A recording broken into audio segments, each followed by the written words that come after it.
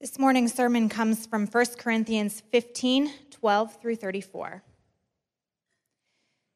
Now, if Christ is proclaimed as raised from the dead, how can some of you say there is no resurrection of the dead? But if there is no resurrection of the dead, then not even Christ has been raised. And if Christ has not been raised, then our preaching is in vain and your faith is in vain. We are even found to be misrepresenting God because we testified about God that he raised Christ, whom he did not raise, if it is true that the dead are not raised. For if the dead are not raised, not even Christ has been raised. And if Christ has not been raised, your faith is futile, and you are still in your sins. Then those also who have fallen asleep in Christ have perished. If in Christ we have hope in this life only, we are of all people most to be pitied. But in fact, Christ has been raised from the dead, the first fruits of those who have fallen asleep. For as by a man came death, by a man has come also the resurrection of the dead. For as in Adam all die, so also in Christ shall all be made alive. But each in his own order, Christ the firstfruits, then at his coming those who belong to Christ. Then comes the end when he delivers the kingdom to God the Father after destroying every rule and every authority and power. For he must reign until he has put all of his enemies under his feet. The last enemy to be destroyed is death. For God has put all things in subjection under his feet. But when it says all things are put in subjection, it is plain that he is accepted who put all things in subjection under him. When all things are subjected to him, then the Son himself will also be subjected to him who put all things in subjection under him, that God may be all in all. Otherwise, what do people mean by being baptized on behalf of the dead? If the dead are not raised at all, why are people being baptized on their behalf? Why are we in danger every hour? I protest, brothers, by my pride in you, which I have in Christ Jesus our Lord, I die every day. What do I gain if, humanly speaking, I fought with beasts at Ephesus? If the dead are not raised, let us eat and drink, for tomorrow we die. Do not be deceived. Bad company ruins good morals. Wake up from your drunken stupor, as is right, and do not go on sinning.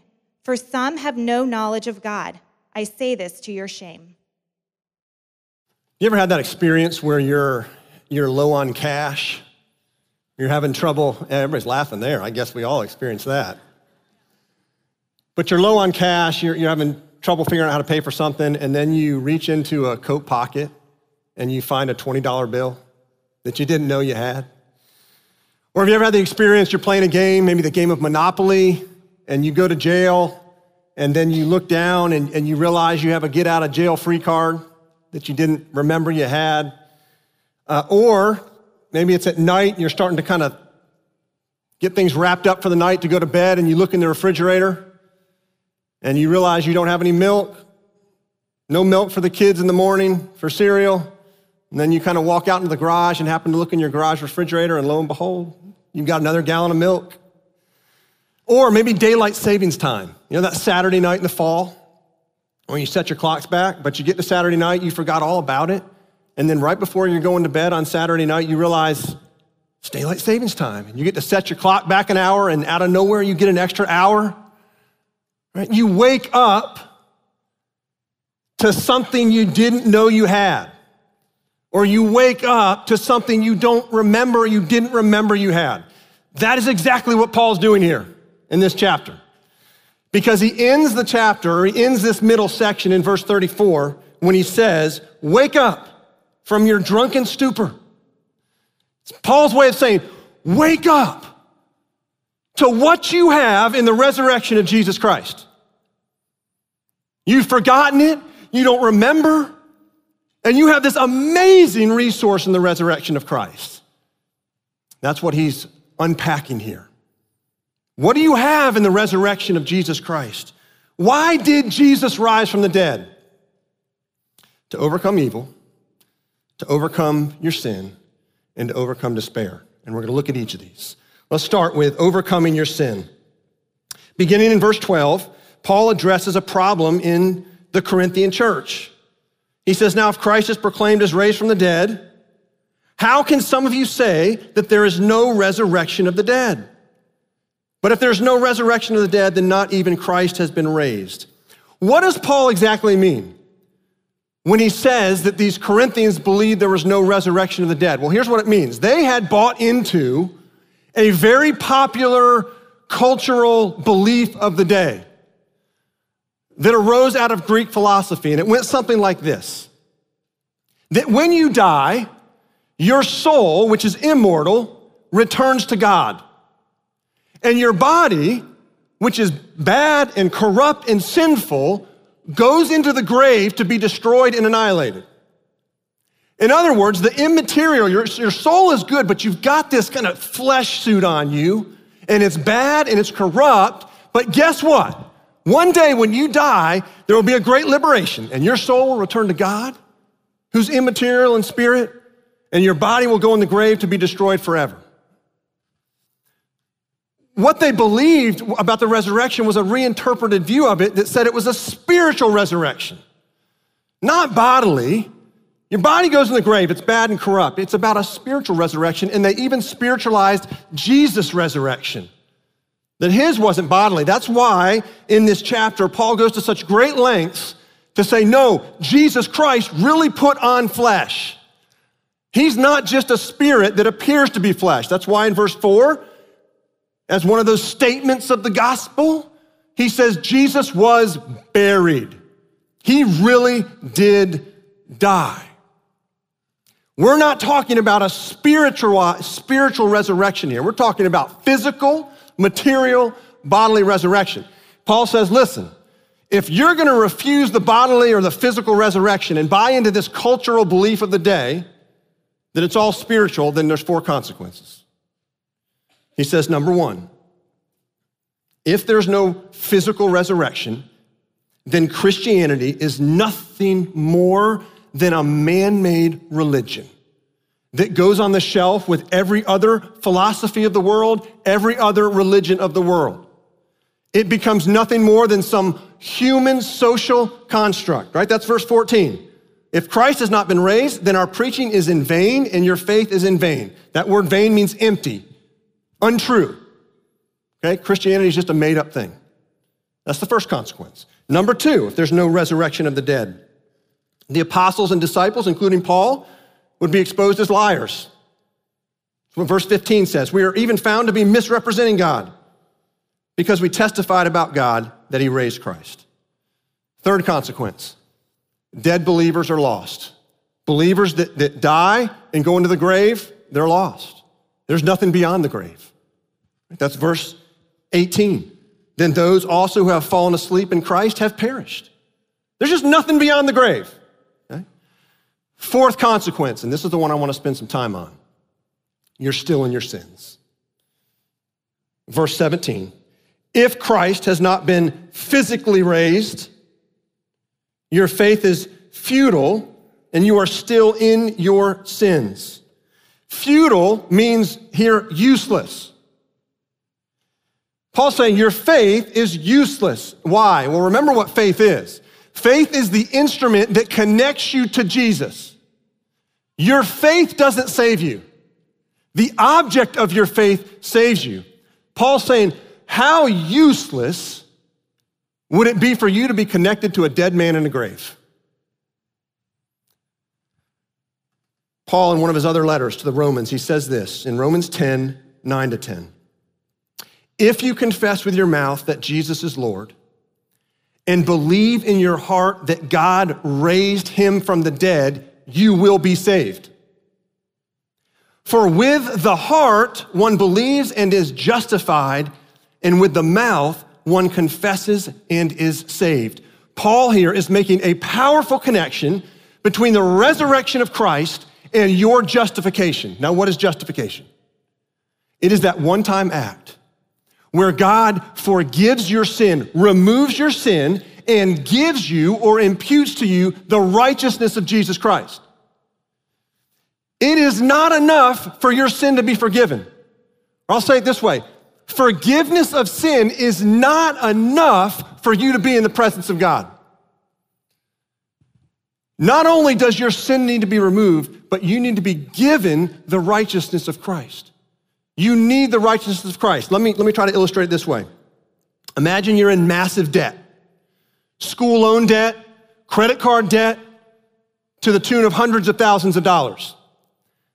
All right? And you have no savings. You're working a job, and whatever comes in is going to pay off debt. It is paycheck to paycheck. Okay? No savings, no nothing. Then you lose your job.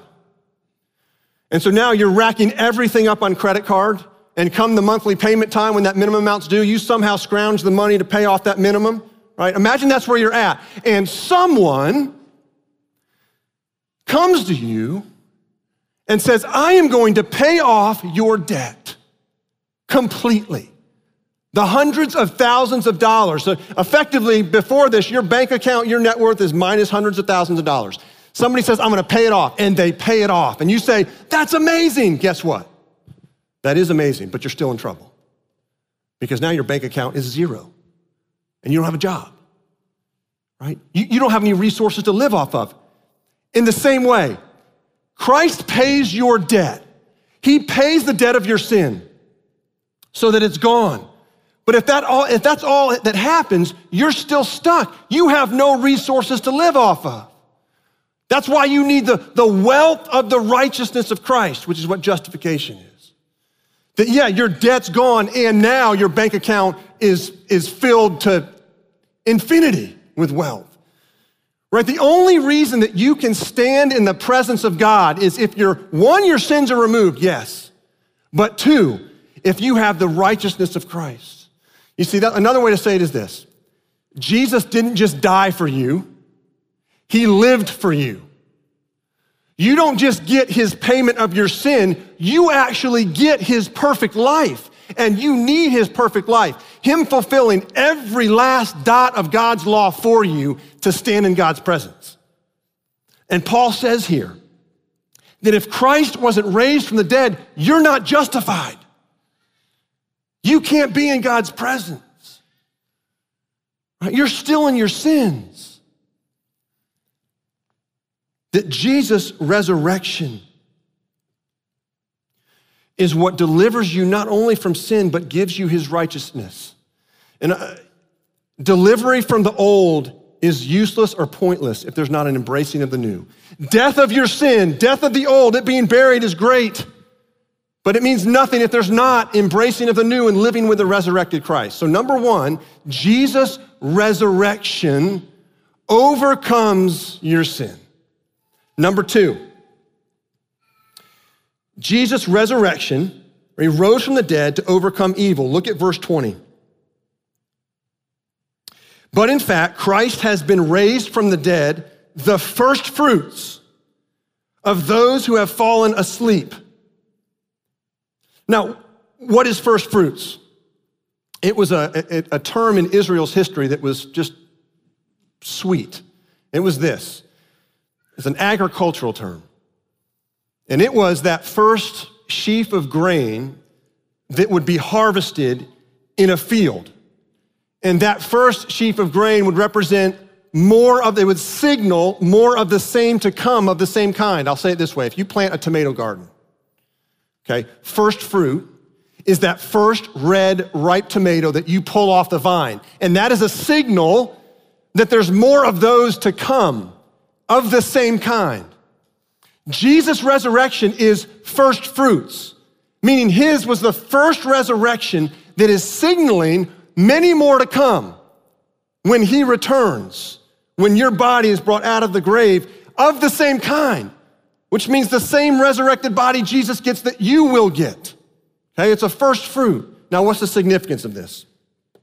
It means this, that Jesus' resurrection was an event in history of cosmic significance. Israel, God's people, they had a concept of resurrection in the last day. Jesus' resurrection brought the end times forward into the present because Jesus rose from the dead into a body that could never experience death and corruption again. It was the birth of the new world. It was the end times being brought forward into human history, marking the birth of new creation. Our culture is fascinated with the apocalypse, end times, right? I mean, look at all the movies that are put out that speculate what the end of the world is going to look like, right? All the catastrophic events. We could sit here and name a handful of movies. Our fascination with the apocalypse, right? Jesus' resurrection was apocalyptic. When he came out of the grave, something significant happened. That was the moment that the new world, new creation, his new body was birthed, and it was first fruits, meaning that one day there's going to be a bunch of resurrections to follow. All those that are in Christ, right? Now the question is, what's our part in this? Or how do we experience this? Look at verses 21 to 22. For as by a man came death, by a man has come also the resurrection of the dead. For as in Adam all die, so in Christ shall all be made alive. Now this is so significant. Last week, I spent a good bit of time talking about Jesus as your substitute. Christ died for our sins in your place, not as an example, right? Substitute. Well, here, Paul picks up Jesus as representative.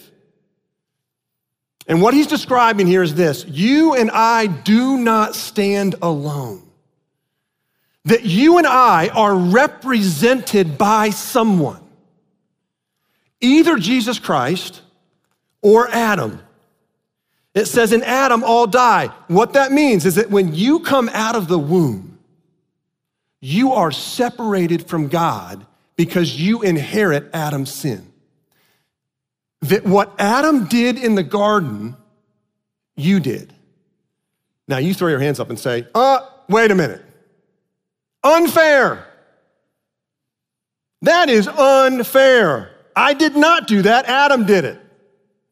How am I held responsible by what Adam did in the garden when he rebelled?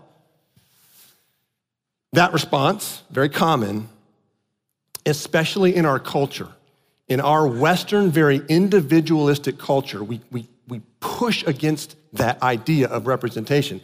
Here's the irony, though. As individualistic as we think we are, our culture is woven with the fabric of representation. I'll give you an example. Our culture's obsession with sports. What happens when a field goal kicker, as time expires, yanks the kick wide left, right? Has a chance to win the game, but yanks the kick wide left. Who loses? Not just that field goal kicker, but the entire team, right? The entire team is credited with loss. Or a baseball player steps up in the ninth inning, bottom of the ninth, 2 outs, hits a walk-off home run to win the game. Who wins? Not just that player that hit the home run, but the entire team. The entire team is credited with the victory. Now, I could run that analogy through the business world. I could run that analogy through our political world of representation. Representation is woven in the fabric of our world and our culture and who we are. It says this, that if you're in Adam, that you experience the defeat of Adam.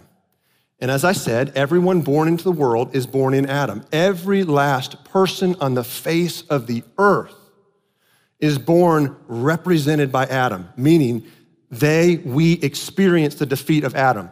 Not everyone, though, experiences the victory of Christ's death and resurrection. The only way that you experience the victory of Christ's death and resurrection is if you turn to him and trust him. Now, let me illustrate this with an Old Testament Bible story. Pretty good, well-known one, should I say. David and Goliath. Little David, who would become king of Israel, fights mighty Goliath, right? With a sling and a stone. I was reading this story to my son the other night, and we're reading through it, and he goes, Daddy, was Goliath bigger than you? I said, son, a lot bigger than me. But I'm so glad you think I'm big. That makes me feel good. Right? Little David, fights mighty Goliath with a sling and a stone.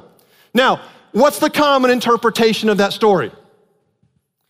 Common interpretation is, go be like David and fight your Goliaths. The problem is that we're not David in that story. We are the scared Israelites that are cowering in their tents, paralyzed, unable to move. David is a picture of Christ. When David wins the victory and beats Goliath, what do all the Israelites do? They come out of their tents, they're jumping up and down, right? They're sharing in the victory, right? David's victory was Israel's victory. In the same way, Christ's victory is our victory. Christ is our representative. We share, right, the victory of Jesus Christ. Christ's victory becomes ours by faith. Now let me apply this. There's a trend circulating in our culture right now, and it's especially at the new year, that says, pick a word or pick a characteristic that's gonna be what's gonna mark your year, right? So you pick joy, right? And this year, 2019, is about you mustering up joy in all the experiences you're gonna encounter, right? Or pick peace, right?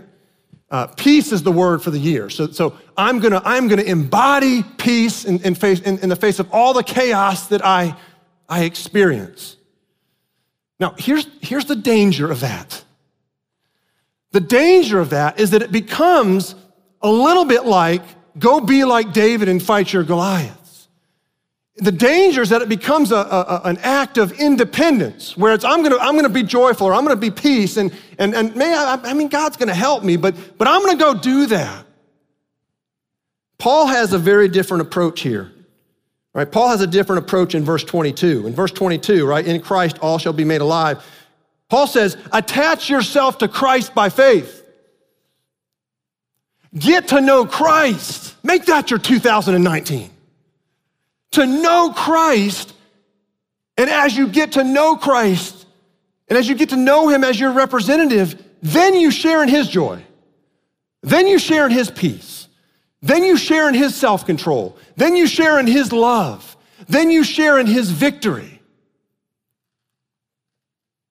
Paul goes on to speak of Christ's victory, his defeat of evil, that we participate in now, but that comes in full at his second coming. Look what he says in verses 24 to 26. And this is after the resurrection of all those who belong to Christ. Paul says in verse 24, then comes the end, when he delivers the kingdom to God the Father after destroying every rule and every authority and power. For he must reign until he has put all his enemies under his feet. The last enemy to be destroyed is death. Now, we don't oftentimes think of death as an enemy. We think of sin as an enemy. We think of evil as an enemy. We think of Satan as an enemy, but we don't think about death as an enemy. In fact, in the problematic view that the Corinthians had, that Paul's addressing here, death wasn't an enemy in that cultural common belief in Corinth. Death was actually an aid. Death was an ally, because when you died, that was liberation. Your soul was liberated from this evil body that would get buried and annihilated. Right? Death was actually an aid. And in that view, you overcame evil. Listen to this. You overcame evil by becoming more spiritual and less human. You overcame evil by becoming more spiritual and less human, to get away from this evil body. And Paul is actually arguing for just the opposite here. In verse 27, it says, for God has put all things in subjection under his feet. You say, well, how is that just the opposite? It's a quote from Psalm 8:6. And Psalm 8:6 is talking about Adam as representative of humankind, and of Adam being given the task to rule over God's world, to take care of God's world. He failed miserably. What Paul is saying here in verse 27, quoting Psalm 8:6, is that Jesus Christ is the new Adam. That he came to do what humanity was called to do from the very beginning in Genesis 1 and 2, perfectly. That Jesus here is reclaiming what it means to be human.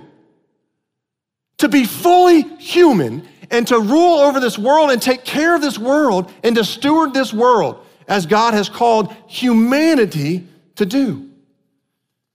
And so what we see here and what it means is that we don't overcome evil by becoming less human and more spiritual. And I will say it and I will warn you that there are tons of philosophies out there, a number of the major world religions, that say overcoming evil is becoming spiritual and immaterial. There are teachings within the Christian church. In fact, you can go to Christian bookstores and you can find them. Books that basically say to overcome evil, you need to become hyper-spiritual. Hyper-spiritualness or hyper-mysticism and become less human. And Paul's saying that is no different than what the problem was in the Corinthian church in the first century. The answer is no, because Jesus came as a human being, fully human, to overcome evil. And we in Christ are to press into our humanity, to become more human and to become human the way God has designed it. Not to become more spiritual and less human. No, the answer is to become more human in Christ. To become more human. Why did Jesus rise from the dead? First, to overcome sin. Second, to overcome evil. And finally, to overcome despair. The opposite of despair is hope. And Paul talks about the hope of Jesus' resurrection here in two situations in life. The first is hope in the face of death. Look at verse 29. Otherwise, what do people mean by being baptized on behalf of the dead? If the dead are not raised at all, why are people baptized on their behalf? Now, this is a notoriously difficult verse to interpret, and there are a lot of views of what this means. That on behalf of the dead, it can be translated for the dead or for the sake of the dead. But what I believe it means, I believe it, and it's the tightest description here that matches with the verses that follow is this.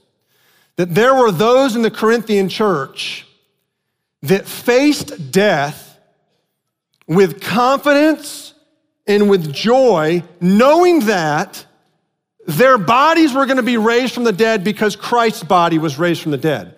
And there were people in and around that Corinthian community that watched some of these people die and faced their death with such confidence and no fear that it led them to put their faith in Christ and to be baptized. And what Paul's saying here is, listen, if you no longer hold the confidence that those people that you look to that had confidence before death, if you no longer hold their confidence in being raised from the dead, then why did you get baptized, right? Baptism without resurrection means nothing, right? Baptism without resurrection means nothing. Paul goes on to say in verse 31, I die every day. In verse 32, what do I gain if, humanly speaking, I fought with beasts at Ephesus? Right? What Paul's saying is, if there's no resurrection, then why in the world would I risk my life? I mean, just do the logic. If there's no resurrection of the dead, then why would you do anything that would shorten this one life you have on earth? Right? Why would you risk anything? If this is it, and if this is it, you're going to go, well, I want to prolong this as long as I can because this is it. Right? That's what Paul's saying here. There's no resurrection. Then why face death with confidence? Why risk your life? But the reality is Jesus did rise from the dead, which means that you can face death with confidence, knowing that you will one day, because you're in Christ, rise from the dead. Your body will come out of the grave.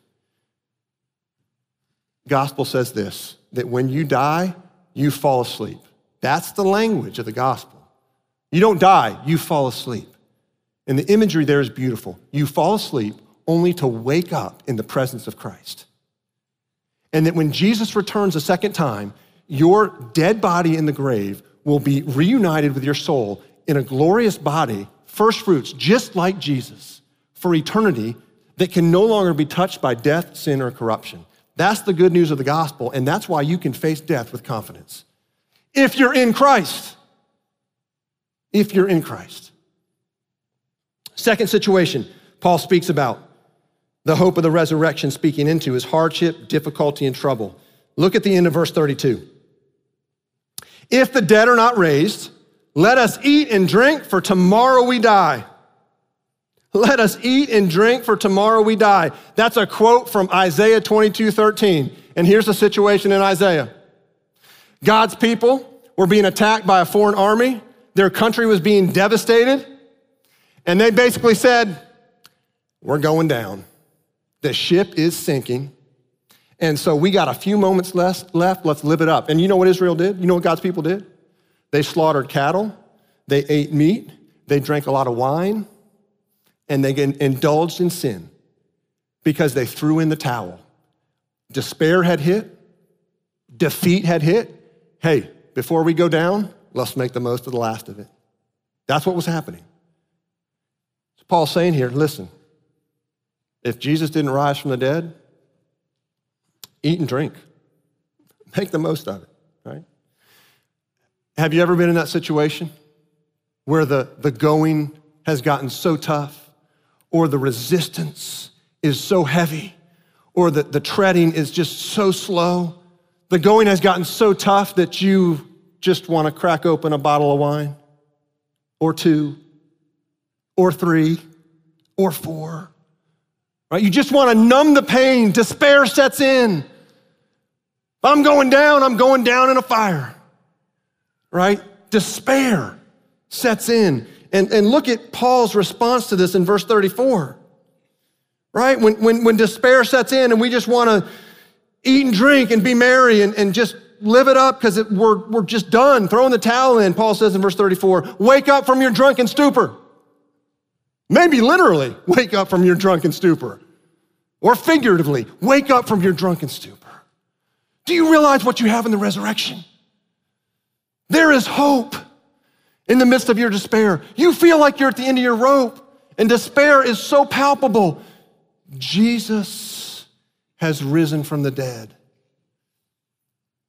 Paul goes on in verse 34 to describe why this kind of behavior happens. So you think about that behavior of when despair sets in, and I just want to eat and drink. Paul says, you know why that happens? Look what he says here. For some have no knowledge of God. Now, this is a sobering statement because Paul is speaking this to the Corinthian church. He is speaking this to those who have professed faith in Christ that belong to the church. What does he mean for some have no knowledge of God?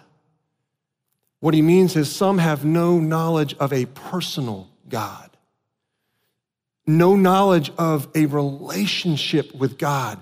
That faith has just become belief in some deity that's out there, but there's no functional, dynamic relationship with God and with the risen Christ. It's why Paul says in Philippians 3:10, I want to know Christ, not know about Christ, not know the history of his life. I want to know Christ and the power of his resurrection.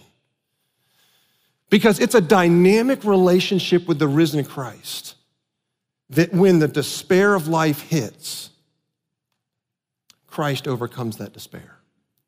Christ overcomes your sin. Christ overcomes the evil that touches your life when you're in relationship with a risen Christ. Several weeks back, there were circumstances in our life that had put a ton of tension on our family and on our marriage. Just that moment of despair when it hits. And I'll just tell you, we got to a point where I didn't have to imagine what Paul meant in verse 34. I didn't have to, or what Paul meant in verse 32, let us just eat and drink for tomorrow we die. It was that kind of moment where despair is thick and heavy. And what I did in that moment is I retreated. I retreated into isolation. And I'll never forget what Kim said to me in the midst of that. She said, Keith, when you are engaged with me, when you are present, when I know you are in it with me, my anxiety and stress and need to control the situation disappears. Now, when I'm not engaged and I'm not present and I go into isolation, guess what? We're still married. We're still married, albeit it's a marriage of coexistence. It's not a marriage of intimacy and connection. And there are two different kinds of marriages under the guise of legally being married. You can be married and coexistent, and you can be married and connected and intimate. In the same way, the scriptures talk about the risen Jesus Christ as our bridegroom. There's a vertical marriage that the Bible talks about. And our marriage to Christ can be one of coexistence, where in real functionality, it's independence, it's isolation, we're doing our thing, parallel tracks. You can have a marriage of coexistence or a marriage of connection and intimacy with Jesus Christ. That's what Paul's saying here, is that some don't have the knowledge of God, right? If you don't have a dynamic relationship with Christ where you're seeking to know him, then all the victory of Christ you'll fail to experience. So here's the truth. Jesus died on the cross. He rose from the dead. If you're in Christ, this is what's true. He has overcome your sin. He has overcome the evil that touches your life. He has overcome your despair. But you experience that at a heart level when you are seeking to know him. Paul in Philippians 3, I want to know Christ and the power of his resurrection. And the more that you know him and get to know him through his word and through prayer and through his people, then the more you experience that victory of his. Victory over your sin, victory over the evil that touches your life, and victory over the despair that so easily sets in a broken world. Let's pray.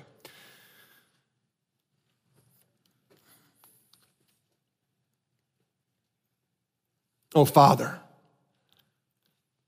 we confess our complacency. We confess in many ways our relationship to you, to the risen Christ, is something more about coexistence than about connection and intimacy and dependence. It's more about independence than dependence. Father, we confess because we know it, that when we operate that way, Jesus, we know you're victorious, but we don't experience it. Oh, Holy Spirit, would you grab hold of our hearts? Would you soften our hearts? Would you draw us to repentance and to nearness to the heart of Jesus? That all the truths that we know we have in you, Jesus, as the resurrected one, overcoming our sin and evil and despair, that we wouldn't just know it intellectually, we would know it functionally in our heart. I pray for those specifically here. There are some here that have gotten to the end of their rope with despair. Maybe gotten to the end of the rope with their sin, or maybe evil and injustice that's pressing in. Oh, Father, would you, by your Spirit, draw them near? Jesus, would you be near, that at a heart level, they could know your presence and know your love. Father, as a people, we would pray what Paul calls the Corinthian church to here in verse 34. Would you wake us up from our drunken stupor? Would you wake us up to what we have in your risen Son, Jesus Christ? Would you wake us up to the reality that the new world, the new creation, has already birthed 2,000 years ago, Jesus, when you came out of that grave? And would our lives today reflect that we belong to a new kingdom and we serve a gracious and loving King, Jesus? Father, as we close in worship now, would we sing as those who have been woken up? We pray this all in Christ's name. Amen.